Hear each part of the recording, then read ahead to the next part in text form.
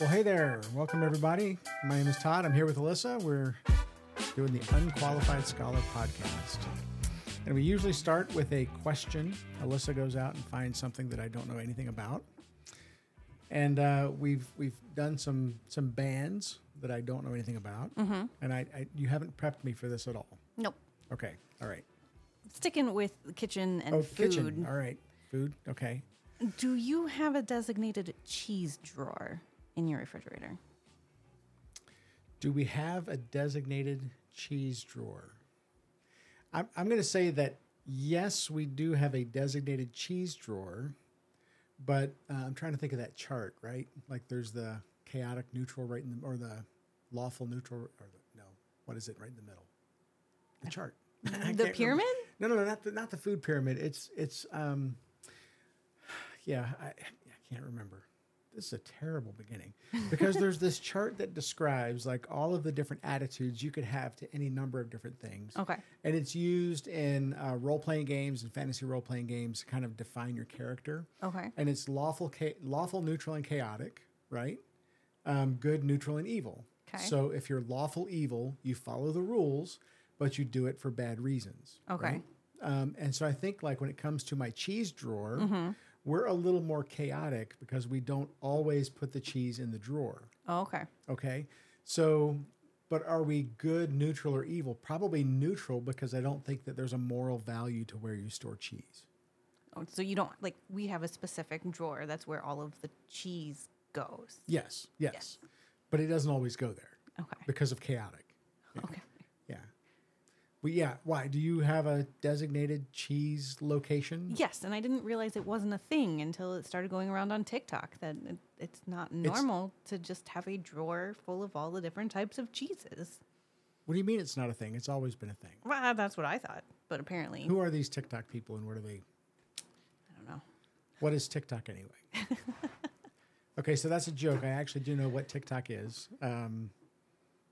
If you don't have TikTok and don't know, just stay away. Right. Because it's like a black hole.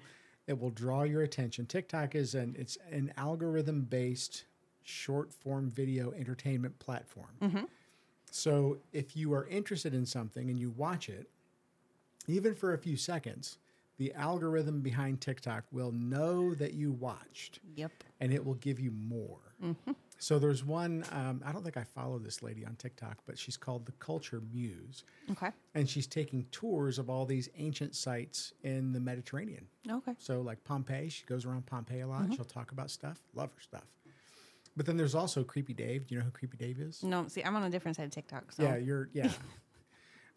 Creepy Dave talks about animals. Okay. And, he messes them all up. So it's funny. Gotcha. Yeah. Crappy barbers is what he calls capybaras. Crappy barbers. This is crappy barbers anyway. Now we're down in the TikTok rabbit hole.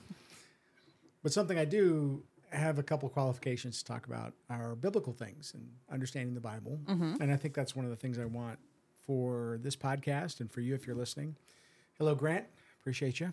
One of the things that I want to use this for is to help people, like when they crack open their Bible, because a lot of times, especially if you, like even if you're new to the faith or new to the Bible, you open it up and there's all these different things that feel really random, Mm-hmm. Like when someone's like, okay, I'll start in the middle. They start in the middle and it's Psalms and Proverbs, or maybe they'll hit something like Ecclesiastes that starts off saying, vanity, vanity, everything is vanity. And you're like, wow, this guy is intense. Or you might start at the beginning and you'll think, okay, Genesis, Exodus, you're kind of cooking along. And all of a sudden you get this kind of literature that's called legal literature. And it's literally like watching paint dry sometimes, unless you can get like the construction of the tabernacle, like that's written in words. And, you think a picture would be maybe better there. Right. Not to question, the inspiration of scripture or anything, but just show me a picture and we don't need all these words. Right. Or some architectural drawings. But architectural drawings hadn't been invented when this was written. So So you're not just supposed to, like, during our quiet time with God at camp. You're not just supposed to open your Bible and randomly pick a verse. Yeah, I think that, like, I don't want to completely diminish that, right? Because I do believe that it's an inspired book. And every time I open it up and read it, whether it's reading to prepare for a sermon or just reading just to read, I come away with thinking, oh, wow, I have to know more about that. Or I never thought about this way. So it really is an amazing book. So as a technique, that's a bad technique. Okay. Like flop it open and be like, here's my life verse. Now, hold on. There's a lot. And I actually have a problem with verses. Okay. Because verses were added very much later. Like when the Hebrew and the Greek were originally written down, they didn't even have spaces between the words. Right. So it just all kind of ran together. One long, it's all capital letters. It's just there. And you had to be thinking as you're reading to break the ideas apart. Verses came along. There are several different verse schemes. I think I'm going to say this, and then fact check it later. I think verses probably came about as a result of the printing press. So the Bible was written before AD 100, okay, and then it was hand copied for hundreds of years. You have the advent of the printing press in the 1300s, I think. And so now that coincided with the rise of cheap paper, which you would be surprised, like as a technology and as an improvement and an advancement in society, the existence of paper is just a watershed. It's monumental. Well, I mean, look how much paper we use in this paperless time. Right.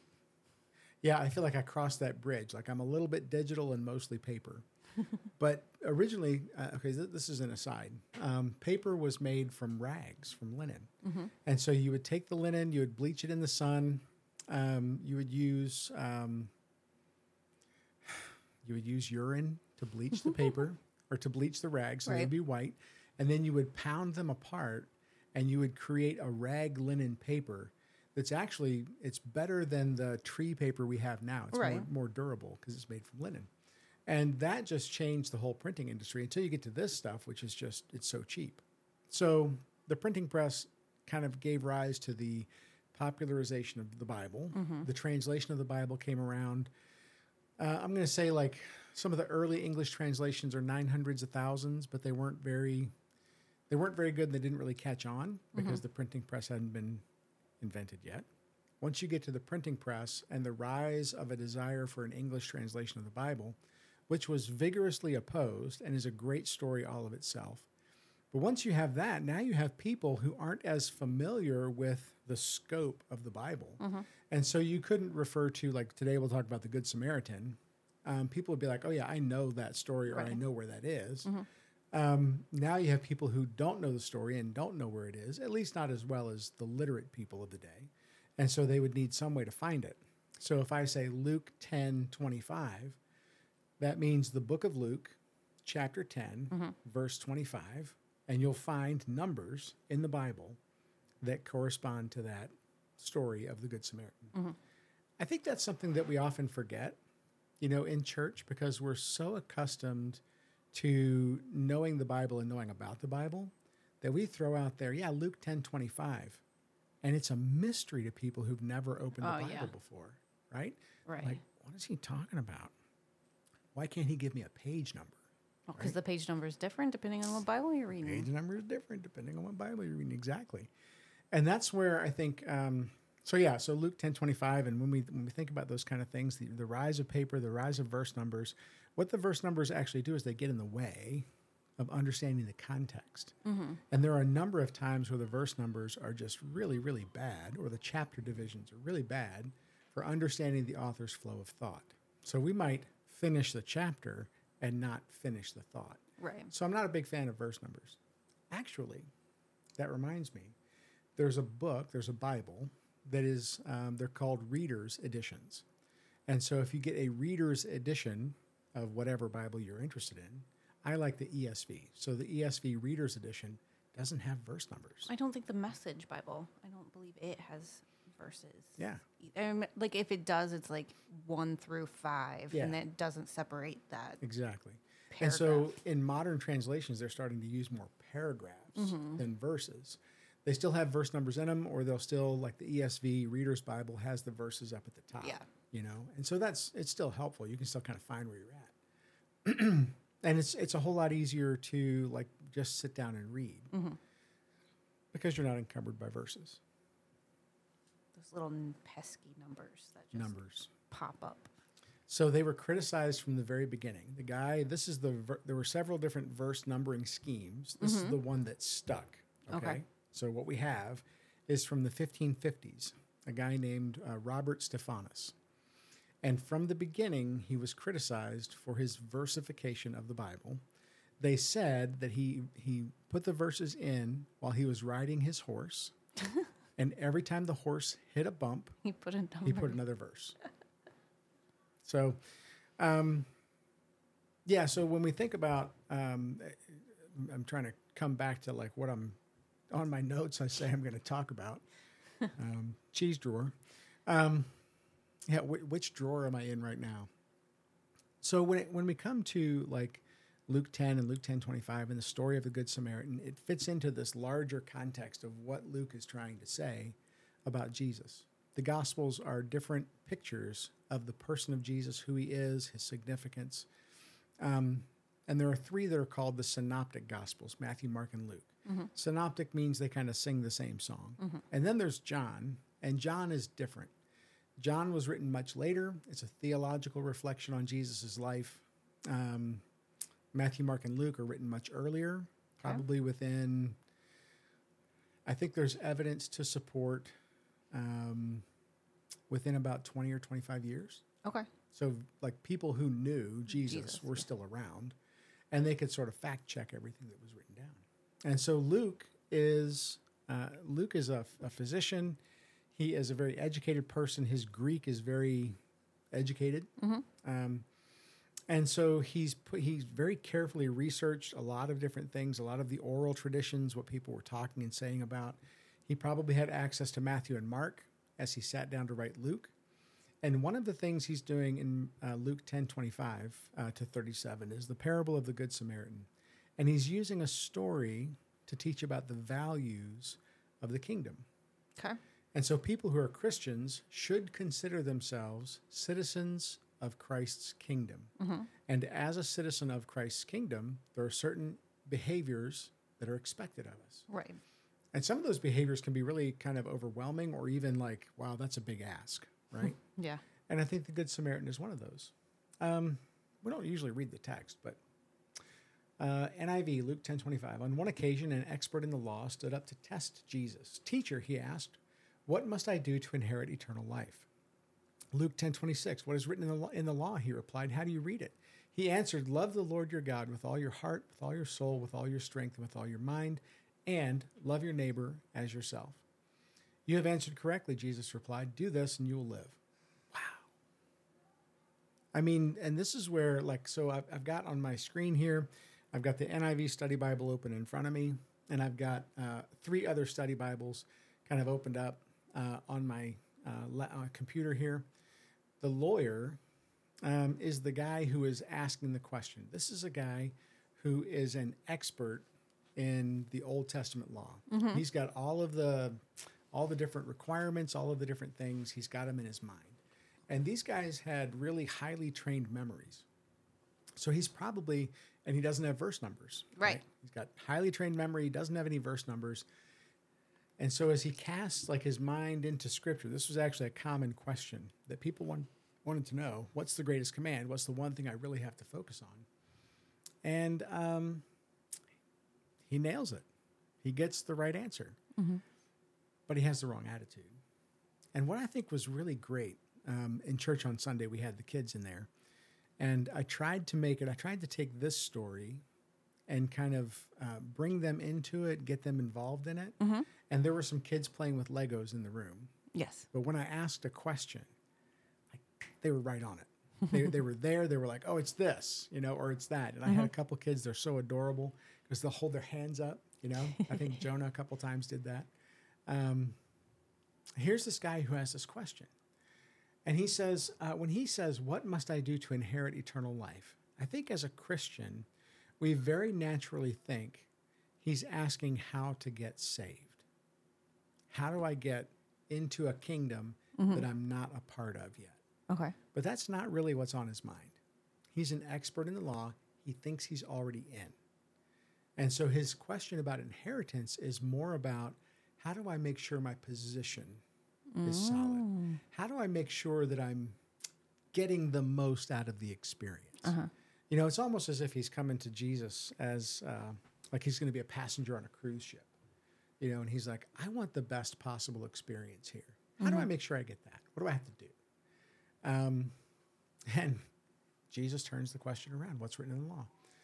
Now, this question, this for me, like when I hear love the Lord your God with all your heart, wow, that's big. Because the reality of it is that even as a Christian, you know, our hearts are not perfect. Right. You know, I'm always humbled by husbands love your wives as Christ loved the church and gave himself for it. That's in Ephesians 5:25. Verse numbers. That's the drawer that cheese is in. And for me, it's always so humbling because I love my wife. We have a good relationship. But as Christ loved the church, Jesus went to the cross for the church. And it's like, I don't like taking the trash out. I mean, that's big. You know, I don't like it when I don't get my way in our relationship sometimes. So I think the expert in the law probably, like if he's thinking through this question, he's not thinking through it. He's just giving it the answer. Pick C. Love your neighbor as yourself. That to me, that too, like I have neighbors. They're good neighbors. They're bad neighbors. There's indifferent neighbors. There's neighbors that you wave at and kind of walk away. And, you know, what do you expect out of your neighbor in the modern world? Cut your grass. Don't let your dog poop in my lawn. By the way, if you're from Oak Harbor and listening to this and you walk your dog around my house, I'm watching you. In Christian love. Love your neighbor as yourself. So if your dog poops on my lawn, not your dog, somebody else's dog. Yeah. Clean it up. My dogs don't walk on a leash, so. Ideally, that would be great. So in the Good Samaritan, this is a story about an expert in the law who has a question, but then Jesus is going to answer with a story of his own. He goes on and says this.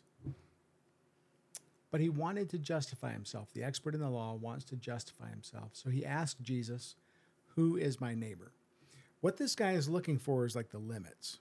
Is it just the guy who lives beside me, or is it the guy 2 doors down, or is it the guy the next street over, or who is it? Right. And some people are using the Good Samaritan to talk about international relationships, like how should America care for poor countries?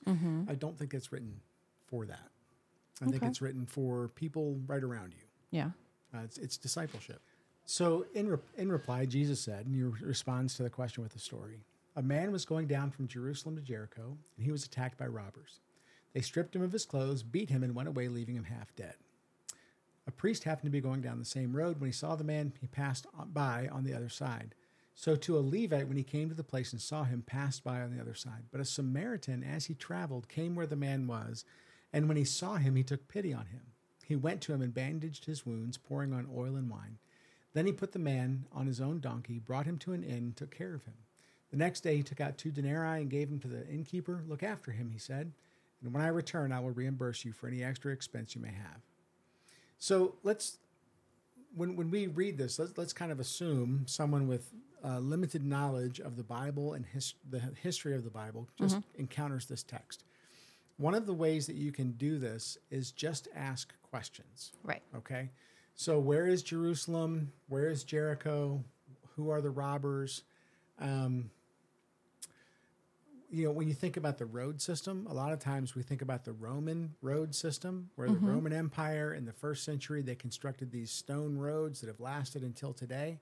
But a lot of people traveled not on those roads, yes, right. But then also if you're going from one place to another, what's the most available route? What's the shortest route? I mean, it could be like a little goat track. Right. So this road here, it's probably a road that descends from Jerusalem to Jericho, and it's like a winding path with lots of different places for robbers to hide. But it seems like a very traveled road. Yeah, very traveled. And then if you're going between these two places and there's no Roman road, what road do you take? Right. How do you get to your house? Right. Well, you got to take the road. Is it under construction still? Probably. Yes. That's why I Yes. take 3 different roads now. And, you know, we've solved a lot of these problems in the modern world, but you have to remember, this is the ancient world. And so he's going these 2 places. He's traveling on the road. This guy gets attacked and beat up. A priest. Okay. Who is a priest? Mm-hmm. Why would he be on the road alone? What's his responsibility? Is he coming from Jerusalem to Jericho? It looks like it because he's going down the same road. So it looks like he's finished his priestly duties in Jerusalem. Well, that opens up like a whole discussion about, okay, what are his duties in Jerusalem? Mm-hmm. How did the priesthood function and work? It turns out there were like 24 different groups of priests that would rotate in the temple, Okay. where they would offer sacrifices and answer religious questions for people who came to express their devotion to God, Mm-hmm. to get themselves to receive forgiveness for sins, all those kind of things. Mm-hmm. So even if there was no feast or festival, the priests are still there working to mediate the relationship between the people and God through the sacrificial system. Okay. So he's got work to do. If he's going home, he's not going to the temple.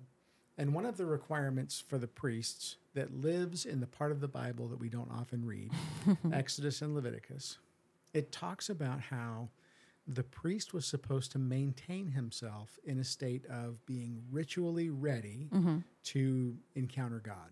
Okay? This means he wasn't supposed to come in contact with certain dead things or dead animals. Mm-hmm. He wasn't supposed to hit, like there were extra rules for who he could marry. There were extra requirements for his physical body. He was supposed to be without blemishes. So if you were born with a birth defect, you would be disqualified from the priesthood. I mean, Okay. all these kind of things were in there, and they feel kind of like, well, that's not fair. Mm-hmm. But we have a very justice-oriented society, Right. They had their orientation was a little bit different, right? Mm-hmm. To be ritually ready and properly prepared to enter into God's presence. Right, wrong, or otherwise, this guy's a priest. What's his duty to the man who has been beaten?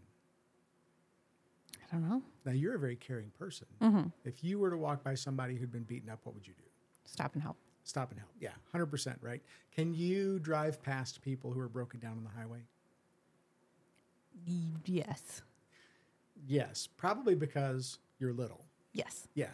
So you're little and you're a girl, right? But if I cared for people like you did, I would have to stop for everybody, right? Because that's kind of wired into who you are. Mm-hmm.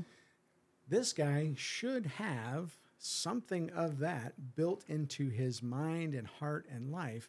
After all, what is the point of the law? Love God with all your heart. Love your neighbor as yourself. But this guy, maybe he's thinking he doesn't want to be defiled. Mm-hmm. There could be a lot of things. So to a Levite. So Levites are, the priests had to come from the family of Aaron. Mm-hmm. So one family inside this tribe of Levi. Right. The Levites are everybody else in that tribe who helped with all of the other functions of the temple. Mm-hmm. So cleaning, singing, just managing all of the different ins and outs of daily temple life. They were involved in that. Mm-hmm. The Levite, maybe he feels the same thing. He's like, well, I can't touch this guy. He could be dead, and then I'd be unclean. I wouldn't be ready to be in the presence of God. Right. That's a pretty charitable view of these guys who Yes. have Very a very forgiving. a very simple duty to someone who is injured, right? What's your duty? Help. Especially if, I mean, here's this guy, he appears to be beaten and naked and exposed. If he's not dead, he's going to die. Mm-hmm. And then you have this guy who's a Samaritan. Now, the Samaritan people had a very similar background to their religious orientation. Mm-hmm. Okay. In the 500s or 600 years before the time of Christ, ballpark, what happened is that there was an invasion that carried away people out of Israel into Babylon. And that's, over in Persia, over by Iran. Mm-hmm. They took all the good people. They left behind the people who weren't so good. Mm-hmm. And those people became kind of mixed race people. Right. So they didn't have the pure lineage or the record of the pure lineage that the Jewish people who were carried away, the Samaritan people didn't have that. Mm-hmm. So They're the like Jewish people, cousins. yeah, they're like cousins, but they're your cousins. I'm going to say Appalachian cousins. No disrespect to people from Appalachia, you know. But they're kind of, you know, the Kentucky branch, whatever ethnically similar group of people you might look down on, right? That's them. They're like close, but not close enough. Gotcha. So the Samaritan, what's his obligation to this Jewish person who's been beaten up? The Jews and the Samaritans actually didn't have that good of a relationship.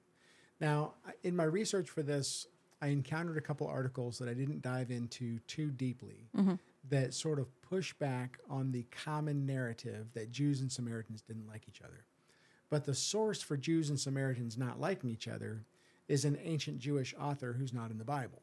So Gotcha.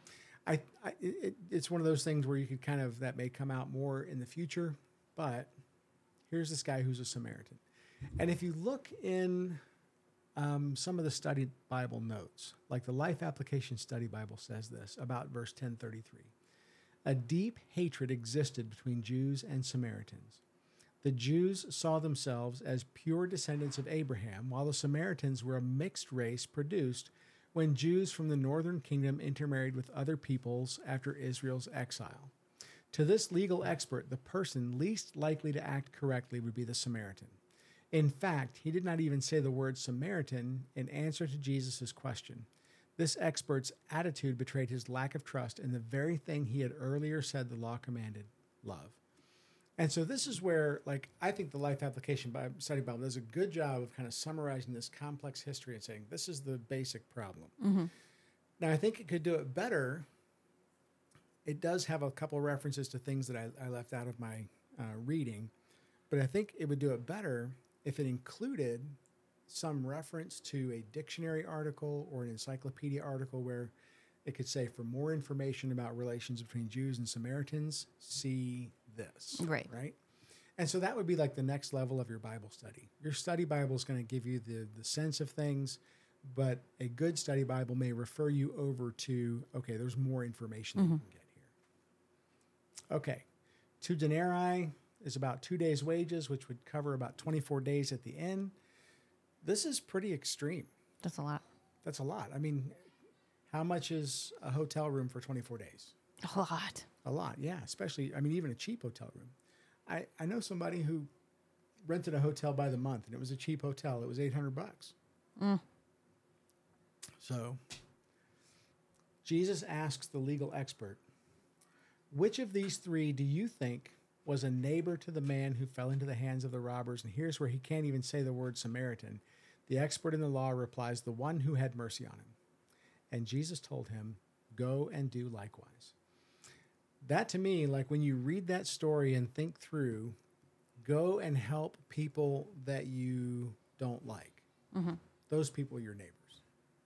Really? And that's where it comes kind of back full circle to the high calling of discipleship is not to do what I want. Right. It's to do what God wants. And so I might have something that's right in my mind. And if it's challenged by Scripture, what's my response? Turn the page? Change the verse numbers? No, it's to bow in submission to God and trust Him for the outcome. Right. And I think that's where, there is this high calling of discipleship that Luke is pointing out. And there are people who could read this and understand this and be like, I don't want to follow Jesus. It's too much. Okay. You still should follow Jesus, right? Yeah. Because that's what's right. And trust Him for the outcome. I read a story about, and I think you'll appreciate this because we talked about it in the pre-show last time. It was a story about a woman, 18 years old, who got pregnant. And she was from a very strict family, and she knew that her parents would be very upset. They would probably kick her out of the house, disown her, and she wanted to go to veterinary school. And there was another middle-aged woman that she had a relationship with, don't remember why. And the middle-aged woman said, look, if you choose to terminate the pregnancy, I will provide a place for you to recover. No judgment, no nothing. But if you choose to have the child, you can stay at my house, and I'll do everything in my power to make sure you can still go to veterinary school. I'll watch your daughter. I'll watch your baby, you know. I'll help you through the pregnancy, the whole 9 yards. That woman, the woman chose to have the baby. Yeah. And, you know, she was willing to deal with the social scorn and the being looked down on. And the middle-aged woman who took care of her had to take out a second mortgage on her house. And that's pretty costly, right? Yeah. So that this child could go to vet school. I think that's the kind of quiet discipleship that Jesus calls us to and wants from us. You know, and you think, oh, that's expensive. Yeah, it's expensive. Yeah. Ruth Ann and I are adoptive parents. When someone tells me they want to adopt, I say, come talk to me first. Because you cannot believe the emotional, financial, practical expenses that you'll have to go through to do this and do it well. There are some great adoptive parents out there. I know some people who are just, they're adoption heroes. You know, they like the family that I'm thinking of has adopted multiple kids, some of them with really special needs. And I'm like, wow, I don't know that I could do that. Yeah. You know, I have a friend who he's older than me. His wife is younger, and she takes in girls, you know, teenage girls. Now, you've been a teenage girl. Yes. How was that for you? Good? Little rough? Yeah. Were there any emotions involved? Oh, just a few. Just a few. Can you imagine, you know, teenage girls who are coming from a broken home and dealing with maybe even addiction and recovery, substance abuse problems, and you want to give them a home and love them? That's a high calling. I don't know that I could do that. I'm sure that I couldn't do that. But that's really when you read the story of the Good Samaritan and he says, go and do likewise.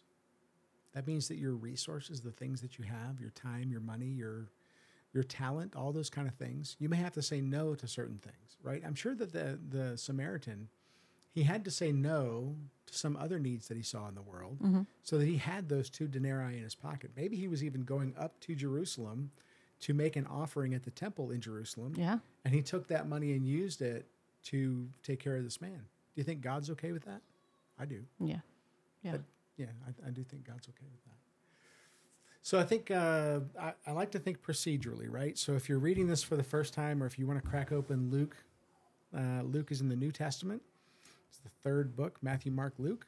And then you can get to chapter 10, verse 25. There should be some headings. It's page 1787 in my large print NIV study Bible. But as you read these stories, ask questions. What is this? What is that? And if the questions are answered in the footnotes, that's great. If the questions aren't answered in the footnotes, that's where you would crack open a dictionary or another study Bible and look for the answer. And I'm a big fan of having a notebook when you do Bible study, right? Yes. Yep. And you write down, hey, I don't know what this is. I'll call Pastor Todd. And then call me. I love that kind of stuff. I love it when somebody said to me, well, it was a friend of mine who was thinking about the Orthodox Church. And I basically grabbed an article from a evangelical dictionary and I sent it to him because I think that he would value that information. All the different topics that we hit. There are articles about Samaritans. There are articles about probably robbers. We could find out more about robbers. Right, yeah. Right? Yeah. And I think that's where, like, your Bible study takes on a different dimension when you try to understand the history and the culture and how it fits, so that you don't become that person who is just flipping the Bible open, grabbing a couple of verses, and then maybe not understanding the big point. I get that. So do you have in your refrigerator a lettuce drawer? Well, it's a vegetable drawer. So all the vegetables all the vegetables go in there. Why? So I know where all the vegetables are. But didn't it used to be called like a crisper? Like for some reason the temperature was different and it kept things crisp longer? Very possible, but I'm pretty sure on my refrigerator it says vegetables. Yeah, but why? Oh, now we found a question that you don't know anything about. Correct. So if you're a food scientist and you've made it this far, let us know, or we're going to Google it. Why is there a vegetable drawer in there?